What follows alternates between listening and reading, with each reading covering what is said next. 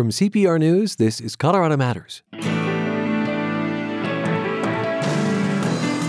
The exhausted majority describes how much of America feels about politics today. We'll explore the idea and offer a ray of hope. We are mistaking the extremes for the average.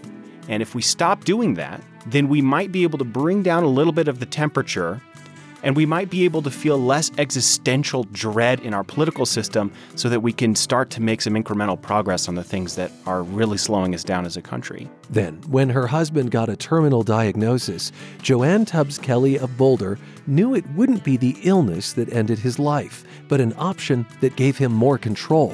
It allowed him so much peace of mind, knowing that if he couldn't stand the suffering anymore, he had the means to end his suffering.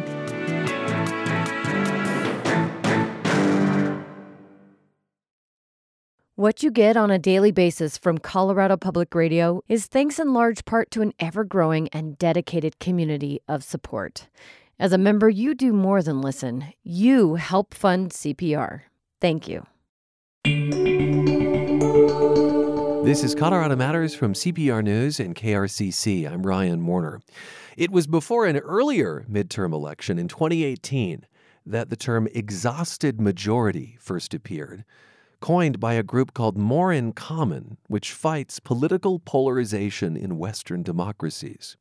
4 years later, and we might think of Americans as even more exhausted. Stephen Hawkins of Englewood, Colorado, is research director at that global nonprofit More in Common. Good to see you again, Stephen. Thanks for having me on, Ryan. So this term exhausted majority has been used now by the independent candidate Andrew Yang, Starbucks CEO Howard Schultz. It's been on the front page of the New York Times. Remind us what it means and how you and your team coined it. So the term exhausted majority refers to 2/3 of Americans, and there are 4 F's that we use to kind of keep this simple. The first is that there are people who feel fed up by the division in politics. Okay. The second is that they are people who don't feel well represented by either of the extreme poles in our political system. The third is that they are people who feel tired by all of the division. And then the fourth is that they are people who say that in the political game, they want leaders to find points of compromise. They don't just want one side to double down and stand their ground. And this is the majority of Americans. We describe this as 2/3 of Americans, 67%. Well, how is it that that desire can exist in the population and that not be reflected so much in our representation? The reason that there's this conflict is because our political system doesn't really allow for much diversity of political parties. We have a 2-party system, and Duverger's law, as this political scientist, captures this dynamic very well. When you have a first-past-the-post political system where the candidate who gets the most votes, regardless of whether that's a majority, wins the seat, and second and third place get no representation, you see that the party system converges towards just 2 options. And when you have just a binary choice, you have a political system that has a lot of diversity within the population in terms of what they want, but just 2 options. And then people tend to vote against the party that they dislike the most. Mm-hmm. Do you think that exhausted majority is a different way of saying moderate? Not in the way that we're using it, no. In our study that we released in 2018, we define a group that we refer to as moderates. It's about 1 in 7 Americans. But the exhausted majority is broader than that. And it includes people who vote Democrat, it includes people who vote Republican, and it includes a lot of people who don't vote at all and aren't engaged in politics. And so one way of thinking about the exhausted majority is we have people who say, listen, I vote Democrat, but I find some of the excess on the left in activist culture, some of the changes in our culture more generally, I just don't agree with them, and I find it difficult to talk about politics because of people on the left. And at the same time, I won't ever vote Republican. And you have Republicans who might say, listen, I'm a Republican because maybe I'm pro-life, but I find the excessive division and some of the claims around election fraud in the Republican Party very scary. And so there's this tension that people feel within them, and we describe the people that express those tensions as members of the exhausted majority. The exhausted majority. Well, you describe this as a function of our fundamental political system.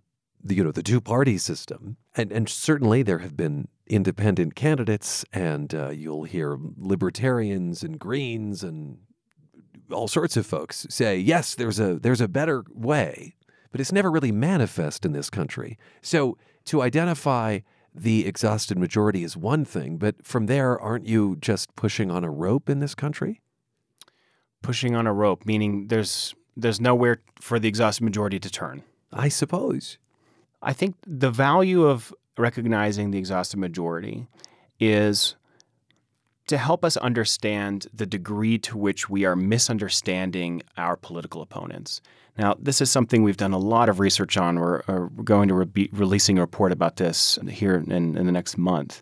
But if you ask Republicans to describe Democrats, they will give you the most ideologically progressive version of Democrats and say that's what the average Democrat thinks, and vice versa. And by drawing attention to the exhausted majority, part of what we're trying to say is we are mistaking the extremes for the average. And if we stop doing that, then we might be able to bring down a little bit of the temperature in our political conflict. And we might be able to feel less existential dread and threat in our political system so that we can start to make some incremental progress on the things that are really slowing us down as a country. And so is there a party for the exhausted majority to turn to? No, there's not. But by recognizing that there is deep frustration at the excess in our political conflict on the left and on the right, felt within individuals at the same time, they're frustrated by the left and the right, we're trying to draw attention to the moderation that is attractive to so many Americans. In the 4 years since this idea emerged of the exhausted majority, have any holes manifest in the theory? Well, if you talk to everyday Americans, and I would encourage your listeners to do this, just talk to somebody the next time you're standing in line at TSA or you're waiting for your coffee. The experience that we have, and we do this all the time, and we work with partners that do this, is people walk away feeling really encouraged because they're surprised at the degree to which they find common ground, the degree to which they feel similarity to people who are different from them in certain ways, and especially including across political lines. So that's the encouraging sign. The discouraging sign is when you look at our electoral outcomes. The political system doesn't reflect the degree to which Americans are frustrated with partisan conflict. Nor their desire to connect, frankly. Indeed. Have you found candidates running to appeal to this exhausted majority? So in Ohio right now, the Democratic candidate for Senate, Tim Ryan, is running with an explicit appeal to the, quote, exhausted majority. This is part of his boilerplate stump speech, and he's running against J.D. Vance, who's the Republican candidate. And the way that he's doing this is he's specifically saying, I'm not the culture wars guy. And what he's trying to do there is distance himself from the hysteria sometimes that we see in social media, in activist culture, that turns so many people away from the Democratic Party, while also distancing himself from the events of January 6th and the election denialism on the Republican right. He's doing much better, I think, than Democrats typically do in statewide races in Ohio. Right now, it's looking like he's probably neck and neck with J.D. Vance, probably less likely to win. But he's outperforming where he should be as a Democrat. And that's an encouraging sign. Just reflecting on a bit of grim news, does the attack on Paul Pelosi feel like some kind of sick new watershed in U.S. politics? I mean, not to mention the conspiracy theories that have thrived in its wake. Sadly, it's more a part of a trend than it is a new era. In 2011, you had the Gabby Giffords shooting. In 2017, Republican Congressman Steve Scalise was shot by a left-wing anti-Trump man in Capitol Hill.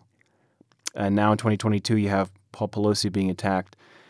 The violence isn't new. The degree to which death threats are coming to members of Congress, according to the New York Times recently, increased tenfold from 2016 onwards. I think of election workers as well. And election workers too, yes. The number of death threats to members of Congress is now averaging more than one an hour. And so sadly, this is the context that we're in, where there's a lot of threats of violence and some tiny fraction of often mentally unwell people act on those threats of violence. But sadly, and this isn't even only a trend here in the United States, in the UK we've also seen in the last 10 years, we've seen 2 attacks and murders of members of parliament. And so it's a broad phenomenon, and sadly it's not new. I think it's safe to say that former President Trump's social media presence, his reality TV approach, can be exhausting, a kind of constant seeking of attention. In Colorado, there's a similar vibe from Congresswoman Lauren Boebert. On the left, Eric Swalwell may fit the bill. Certainly they have supporters who eat that up, but Stephen Hawkins of More in Common, is exhaustion a tool? Exhaustion is a tool, maybe slightly differently than the way that you are framing it, though, at least in terms of those examples. So More in Common works in an international scope, and so sometimes we look at these questions on the international stage. And exhaustion is a success for Russia. They are so happy when Americans are exhausted, divided, and feeling despairing about democracy. That is an excellent outcome for them. They are hitting their KPIs internally at the Internet Research Agency at Russia when we feel divided. There's a great book by Jonathan Rauch, who's a senior fellow at Brookings, called The Constitution of Knowledge. What he lays out is that one of the approaches for misinformation and information warfare more generally is not to try and correct or address one specific narrative with one other. It's to just plant lots of competing ideas that just bewilder and confuse the public because they don't know which of the 7 or 12 claims that are being spread through the media or being spread on social media are correct. And that sense of fatigue and despair and confusion is a good outcome for the status quo. So powerful status quo actors benefit from people being exhausted. Is the antidote to disconnect from politics? It's an antidote many people are choosing. Mm-hmm. But is it the antidote that we want for the citizenry of the United States, to be turning off the news, tuning out, and just relying on instincts and heuristics in order to decide how to vote and what to think? It's not ideal. Another antidote is something I alluded to earlier in the conversation, which is interactions with strangers are, and this is in my world, this is something which has been researched very extensively. Interactions with strangers consistently surprise people in terms of how positive they are. So if you want to get away from the noise, I can't blame you if you turn off the news. But if you want to feel better about the world and about politics and society, go talk to somebody you don't know. And you will almost always walk away from that encounter feeling a sense of renewed optimism about our capacity to find similarities and our capacity to overcome differences. Stephen, thank you for being with us again. Thanks so much, Ryan. Stephen Hawkins of Englewood is research director for More in Common, the global nonprofit fights polarization.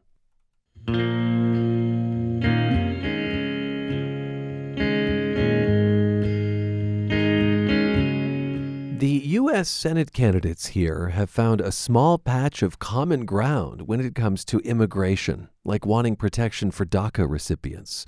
But CPR's Caitlin Kim reports that a bit of bipartisan agreement may only go so far. Alan Munoz Valenciano's parents brought him from Mexico to the United States as a young child. He's one of the lucky ones. He was able to live and work legally in the U.S. under the DACA program.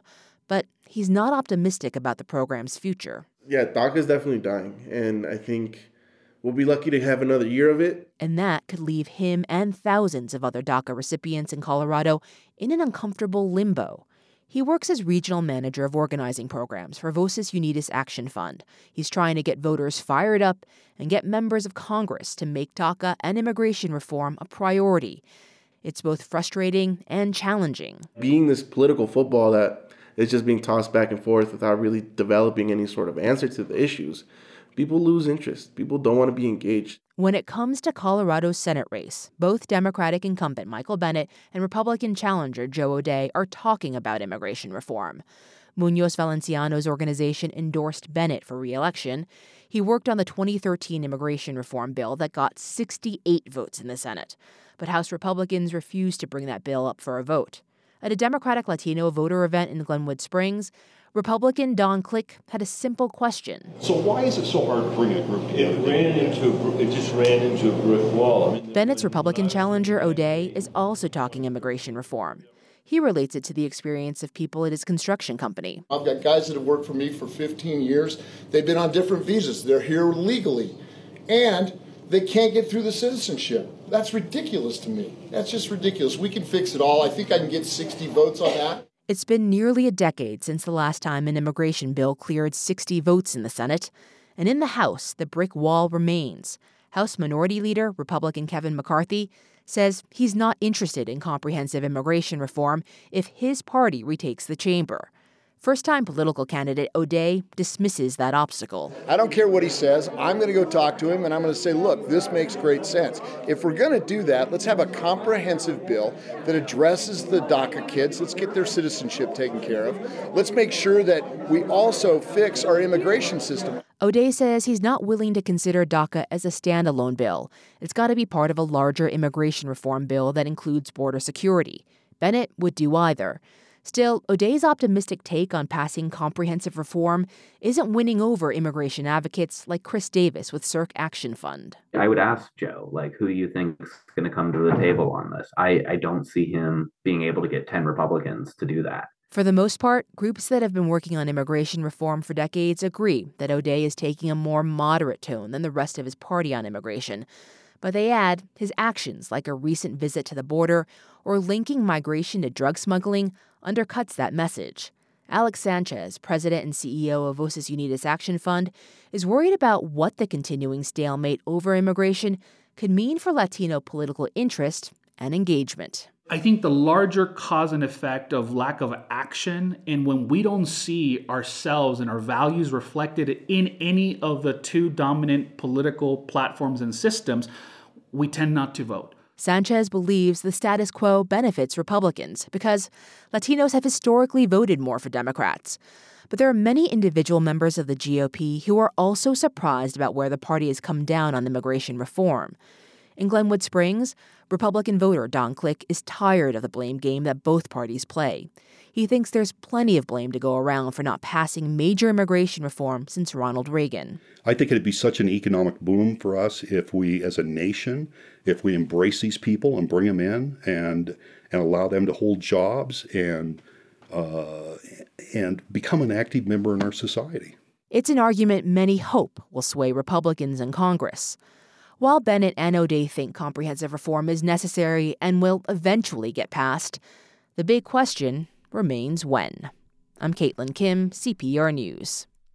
Election day is tomorrow. Your ballot must be in a drop box or a polling place by 7 p.m. And be sure to check out our voter guide at cpr.org. We will also be live on the radio and on streaming election night with local and national results. When we come back, why a terminal illness doesn't have to mean a complete loss of control. This is Colorado Matters from CPR News. I'm Rachel Estabrook from the CPR Newsroom. Our podcast, Who's Gonna Govern, brings you the candidates for Colorado's top offices in their own words. Check it out before you fill out your ballot. Who's Gonna Govern in your favorite podcast feed. You're back with Colorado Matters from CPR News and KRCC. I'm Ryan Warner. When her husband got a terminal diagnosis, Joanne Tubbs Kelly of Boulder knew it wouldn't be the illness that ended his life.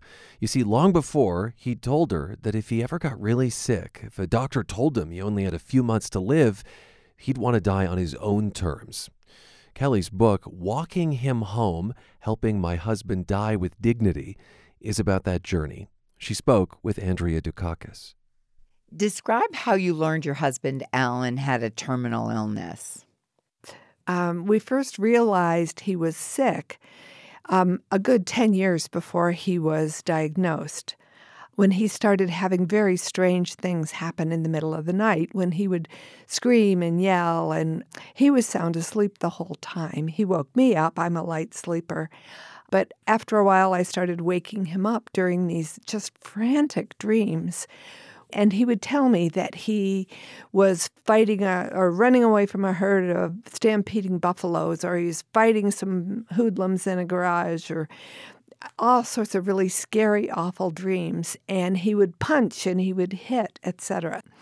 He also was exhibiting some physical symptoms.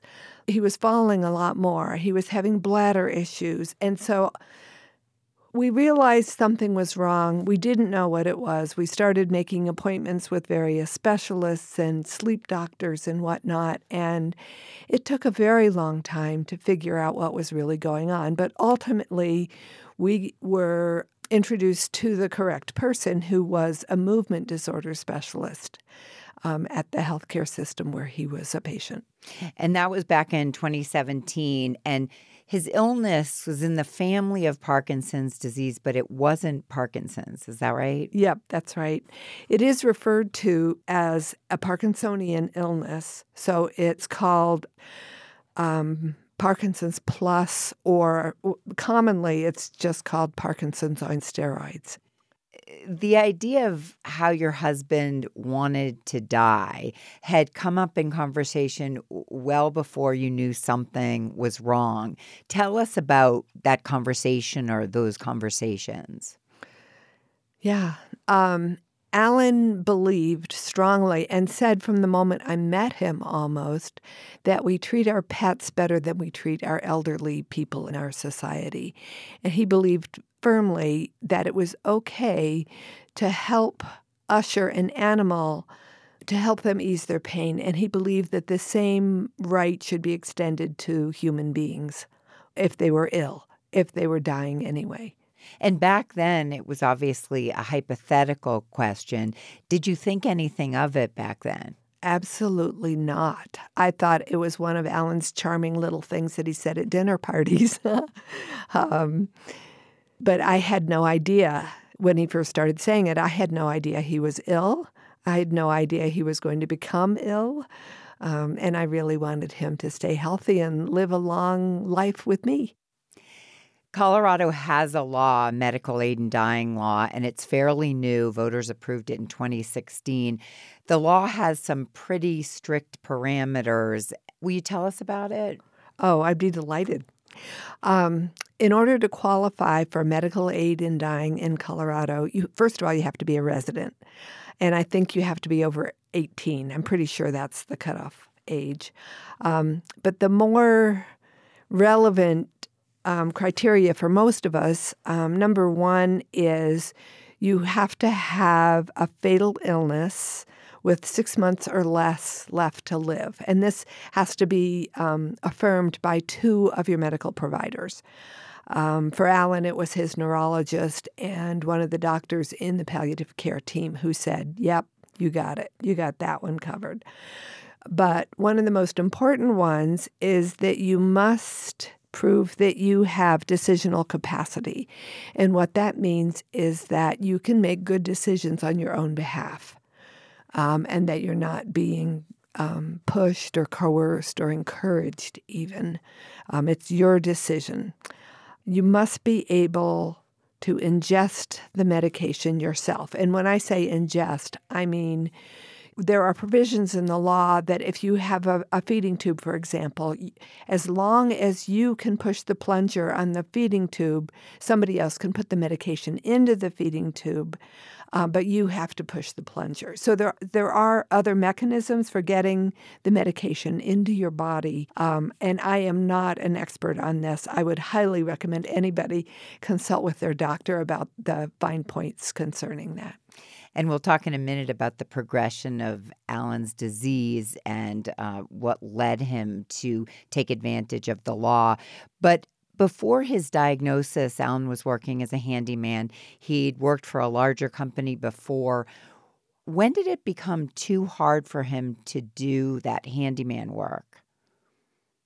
Well, I can't give you an exact date. It was sort of a organic process where I noticed, for example, that he couldn't figure out which he loved to cook, so he couldn't figure out which dish he needed to start first in order to get supper on the table at 6 o'clock, for example. He would start the vegetable first and then put the potato in the oven to bake. So I noticed that he was having cognitive or executive function challenges. And I don't know when his clients started noticing it or if they ever did, but he was definitely showing signs of cognitive issues by, let's say, 2016, approximately.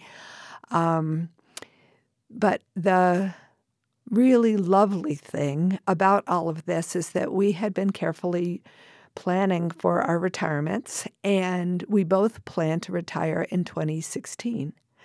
So as he became more and more physically disabled and less able to handle his work mentally, we were working towards retiring. And it made absolutely no impact whatsoever on our financial situation for both of us to retire just a few months earlier. And it was a blessing that we could. Right. You were lucky. You had the resources and you had planned for it. Many caregivers die before the person they're caring for does just because the job is so stressful. Your duties with Alan included moving him from his bed to the wheelchair, taking him to the bathroom. How did you manage that physically and emotionally with someone who had been so able before? Yeah, he was a really athletic person. He was a ace skier and so coordinated. He was pretty amazing. So it was hard emotionally to watch him fall apart. And I got a therapist lined up early on in this process because I needed help dealing with it emotionally. And physically, it was really challenging because Alan outweighed me by a good 80 pounds, and it was hard on my back moving him, for example, from his bed to his wheelchair or from his wheelchair to the toilet. All of those jobs just took an incredible amount of, first of all, patience, and secondly, physical strength that I just didn't have. I think in the book you talk with a little guilt about some of the frustrations of being a caregiver. Some of them were big, some of them were little. Alan's wheelchair would scrape the walls in the house, and, you know, that didn't make you very happy. How did you deal with the frustration of being a caregiver? Once again, it was hard. I did occasionally lose my temper, and it wasn't pretty. But I never lost it at Alan per se, but it was, why do you keep banging into our newly painted walls? Because we had done a major remodel to make the house appropriate for someone in a wheelchair. And so all the drywall was new and all the doorways were wide. And to watch all of that just get destroyed in less than really 9 months was hard for me. And I was looking forward to having it put back together. But I didn't want the put back together to happen because Alan was gone. So it was a lot of conflict in my brain. I wanted this, but I also wanted that, and I couldn't have both. Joanne Tubbs Kelly is the author of Walking Him Home, Helping My Husband Die with Dignity. She lives in Boulder. She told CPR's Andrea Dukakis that when her husband required skilled nursing, she feared he wasn't getting the attention he needed. There were many little things, medication management, and they wouldn't leave his call button where he could reach it, and he couldn't move in bed. He was stuck wherever they put him. So he couldn't reach the dresser if they left the call button on the dresser, and I kept having to remind them that they needed to pin the call button to his shirt. And, probably 90% of the time they got it right. But the other 10% were disastrous because he couldn't call somebody when he needed help. So it was hard. And they were doing a great job. I don't want anybody to think that they weren't, but they were understaffed, as many, many facilities were at that point, and as they still are and maybe even more so to this day with COVID and all. Right. I want to note that this was before the pandemic. And, that made people a lot more worried because they couldn't see their family member or friend. And people living there were very isolated. Did you ever think about what it would have been like if Alan had been sick during the worst of COVID? Oh, yes, I thought about it, and it scared the bejesus out of me. My sister was in an assisted living facility during COVID, and she died during COVID, and it was so hard. And, other people from our support group were in facilities, and their spouses were getting their hospice certification so that they could go into the facility and spend time with them. I mean, it was a crazy time for everybody, and the facilities were trying so hard, and the staff were trying so hard, and there was just not a whole lot of options. So, yeah, COVID really added a whole nother layer of pain and complexity to the whole thing. And Alan went into hospice care at your home. People came into your home, and that was about 6 weeks before he ended up at the nursing home. But how hard was it for him to get approval from his doctors to take advantage of medical aid in dying? At the initial meeting, nobody agreed to anything. What they said was, come back when you're sicker and we'll decide then. But obviously he was able to take advantage of the law. Absolutely, yes. In August of 2018, I believe it was, his neurologist referred him to hospice, and at that point in time, we realized it was time to do the official application for medical aid in dying. And so that's when we started filling out the forms. Alan couldn't write. I had to fill out the forms for him, and then he signed it with an X, sort of. But then there's a very precise process that you need to follow to get approval. You have to make a written request. You have to make 2 verbal requests. So he entered the skilled nursing facility, and 2 days after he lands in this totally new living situation, he needed to go in and have his official interview with the palliative care team. And, they made me leave the room so that they could make sure that Alan was not being coerced by me or anybody else. And I think it was about 3 weeks after that interview that he got notified, or we were notified. I got a letter saying, your husband has been approved for medical aid in dying. And that was when he was so relieved, just completely. It allowed him so much peace of mind, knowing that if he couldn't stand the suffering anymore, he had the means to end his suffering. Leading up to the day that Alan died, it was January of 2020, you had to do this trial run for him to take the cocktail of medications so that nothing went wrong. Tell us about the cocktail and why you had to practice. Well, we had to practice because I was really stunned by this, but they checked. The hospice physician checked the day before he was ready to ingest the medication to make sure that he could swallow 4 ounces of liquid in one sitting. Because with the medication, it's a combination of various drugs that have different actions on your body. And the medication combination that they're currently using, it tends to solidify if it sits out at room temperature for longer than a couple of minutes. And so Alan had to practice because the doctors wanted to make sure that he could drink 4 ounces of liquid in a very short period of time.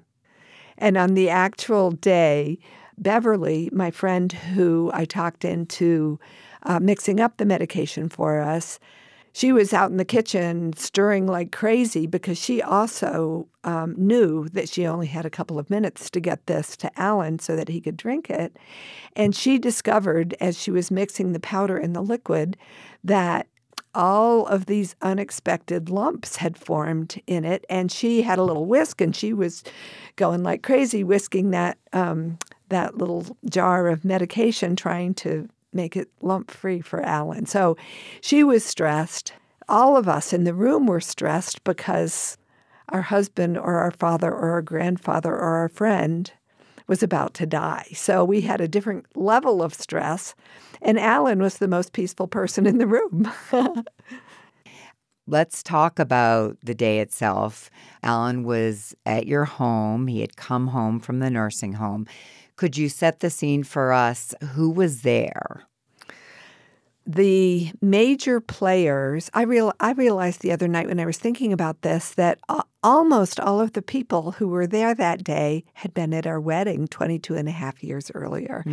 And the exceptions are the grandchildren who weren't even a twinkle in their mommy's eyes at that point in time. You had stepchildren. Yes. Alan's 2 daughters, Alexis and Megan, and then 2 of his grandchildren.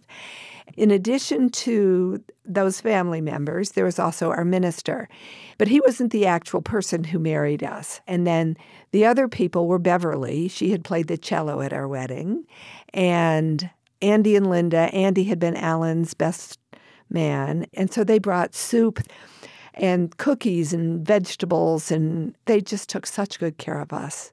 And the whole family, everybody who was there, we made a big circle around Alan's bed, and we went around and we thanked him for various things. And it was really quite fun and amusing. And, one daughter thanked him for always giving her good advice, whether she wanted it or not. And I thanked him for bringing me coffee in bed every day for 20 some odd years. So it was very poignant.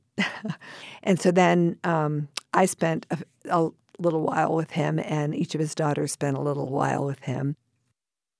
Was Alan at all fearful that day? Did he express any hesitancy? None. He held my hand tightly the whole time. My fingers were so cramped they turned blue. But I think that wasn't about fear. I think he was saying to me, I got this. You're going to be okay. I think that's what the hand squeezing was about.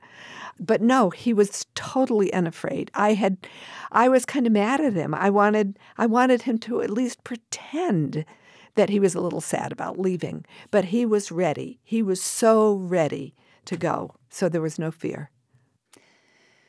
What happened after Alan took the medications? Did you notice discomfort on his part? I saw no physical discomfort whatsoever. It didn't take him long before he started getting sleepy. Time was so fluid that day, it's hard to say, but I think maybe 10 minutes, maybe 20 minutes after he took the medication, he started falling asleep. And I squeezed his hand and I said, I love you. And he squeezed my hand back, and he barely had voice. He whispered, I love you too. And that was our last conversation. And how long after that did he die? Well, that's an interesting question. Again, time was fluid.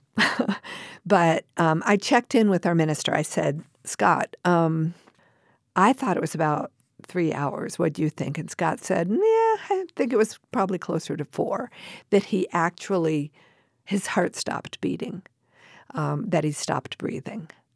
But I can't give you a good answer. The cheat sheet that we got from the pharmacist had actually said that it could take anywhere from 8 minutes to 2 days or 3 days. I can't remember. And that just seemed like an awfully big span. But most people die within 2 hours of ingesting the medication. And Alan took a little longer because he was still young and his body was healthy, other than the fact that the neurons in his brain were out to lunch. After he died, did you have any thoughts like, oh, I want to, I wish I had stopped this? Yes, of course. Yes. I had those thoughts for years. It's been 2.5, almost 3 years since he died, and I still have those thoughts. And it's not really regret that he used medical aid in dying to end his suffering. That's not the thought. The thought is, I wish he were here to put out the mousetraps for me. I wish he were here to hold me, to hug me. Yeah. You and Alan had talked about this option well before he knew he was very sick, as we said. But not everyone discusses what would happen if this were to arise.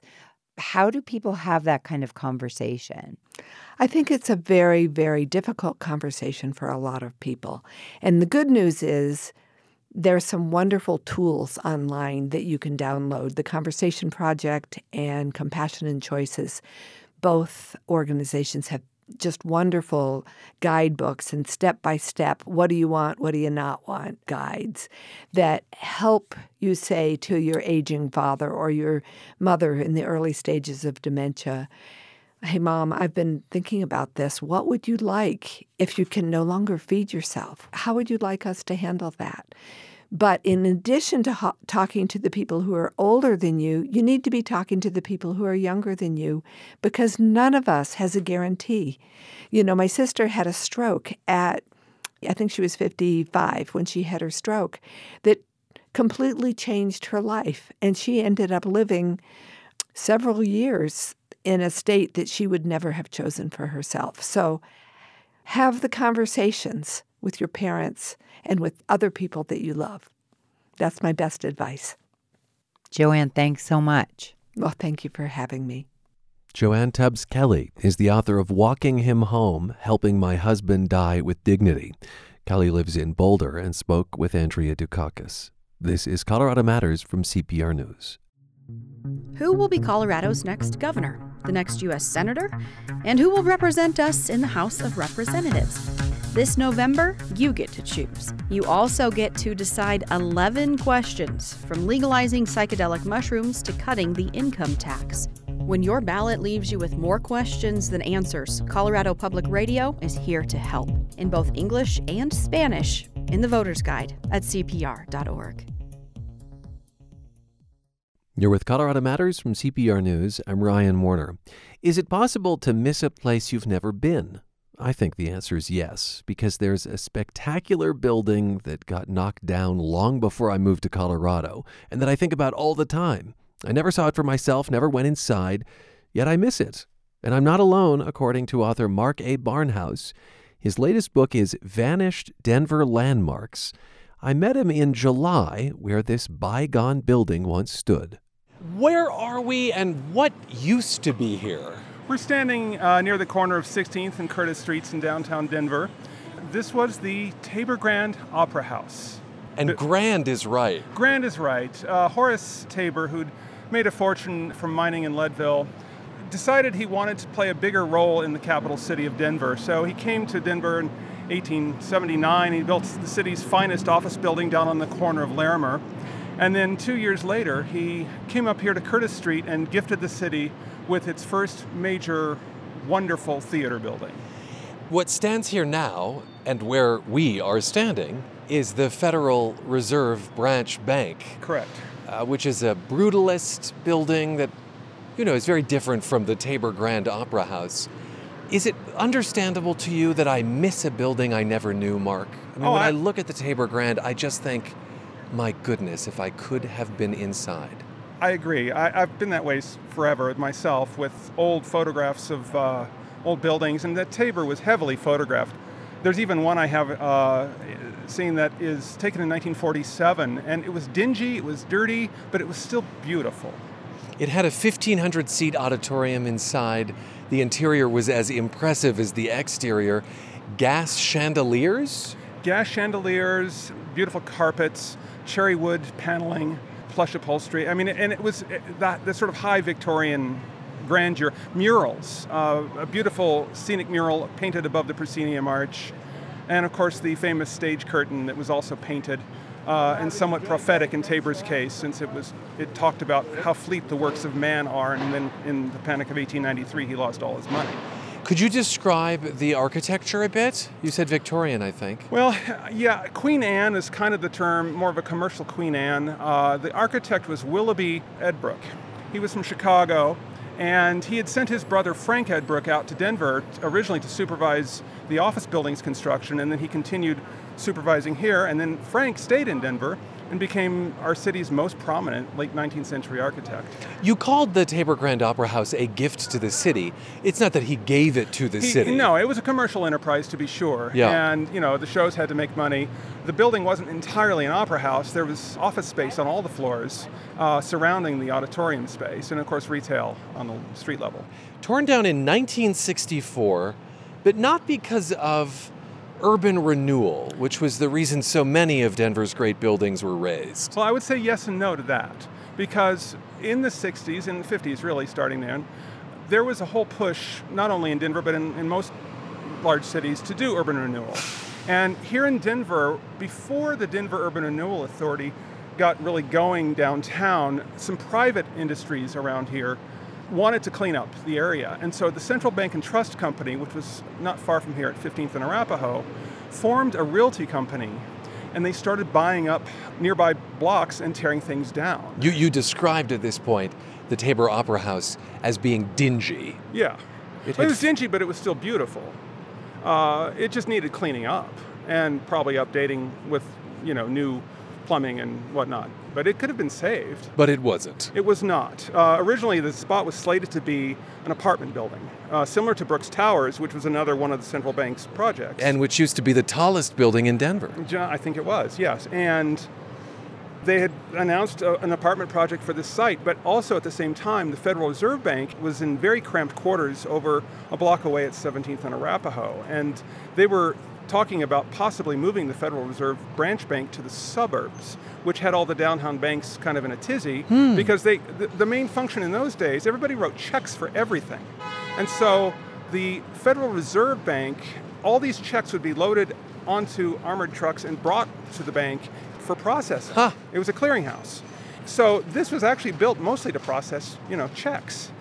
This Federal Reserve Bank that we're standing next to in the brutalist style, which, by the way, comes from the French for concrete, even though it has a brutal quality to it. Yes. That same year, 1964, something else happened in terms of historic preservation. Well, just a few blocks away, a young woman named Dana Crawford. She had come downtown one hot summer day, and her car stalled, back in the days when people had vapor lock. Her car stalled on the 1400 block of Larimer Street, and she fell in love, and she decided to develop it into Larimer Square. And Dana Crawford, now the namesake of the Crawford Hotel, largely responsible for the re-envisioning of Union Station, and indeed the saving of Larimer Square, Denver's oldest block. And much of Lodo. But I guess she missed the Tabor Grand Opera House by a little bit. Just a bit. Well, speaking of demolition, I understand your grandfather, Mark, won the contract to tear down a different building, the old City Hall. The old City Hall, it was the pride of Denver in 1881 when it opened, but it was rendered obsolete when the city built a city and county building up on Civic Center. And it became the police headquarters for some years. Then the police built their own. The fire department used it as their headquarters. But it was considered an eyesore, and the city decided to tear it down. I have to say, I have always assumed the city-county building that exists today, it's imposing and old-looking enough that I thought it was always the city seat, but it was not. It was built in 1932, or finished in 1932. Huh. Do you miss the old City Hall in the way that I miss the Tabor Grand Opera House? Well, I mean, I do. I think it would be a nice thing to have on the corner of Larimer Square, which is where it was. Yeah. Right across. My family told me when I was a small child, about 6 years old, we were visiting Larimer Square with my grandmother, and we parked in that parking lot across from Larimer Square, and my mother pointed out the bell, the old brass bell that's sitting there on that cement pedestal. Oh, I've never noticed it. It's right there across, right there on the corner. Next time you're down there, check it out. But this bell was City Hall's bell. And the family legend, which I cannot verify, was that it was my grandfather's idea to save the bell and put it there. So different from being saved by the bell, I guess. I guess saving so. The bell itself. Yeah, and he didn't like tearing it down. He felt badly about it. Huh. He liked to build things, not tear them down, but he needed, to feed his family, and he was the low bidder when they put out requests for bids. Well, thank you so much for being with us. I guess it's time to vanish ourselves. Okay. Mark A. Barnhouse is the author of Vanished Denver Landmarks. We spoke in July. And that is Colorado Matters for today, with thanks to a team that's still standing. Tyler Bender. Carl Bielik. Anthony Cotton. Pete Kramer. Andrea Dukakis. Rachel Estabrook. Michelle Fulcher. Matt Hers. Michael Hughes. Chris Ketchum. Pedro Lumbrano. Patrice Mondragon. Shane Rumsey. Chandra Thomas Whitfield.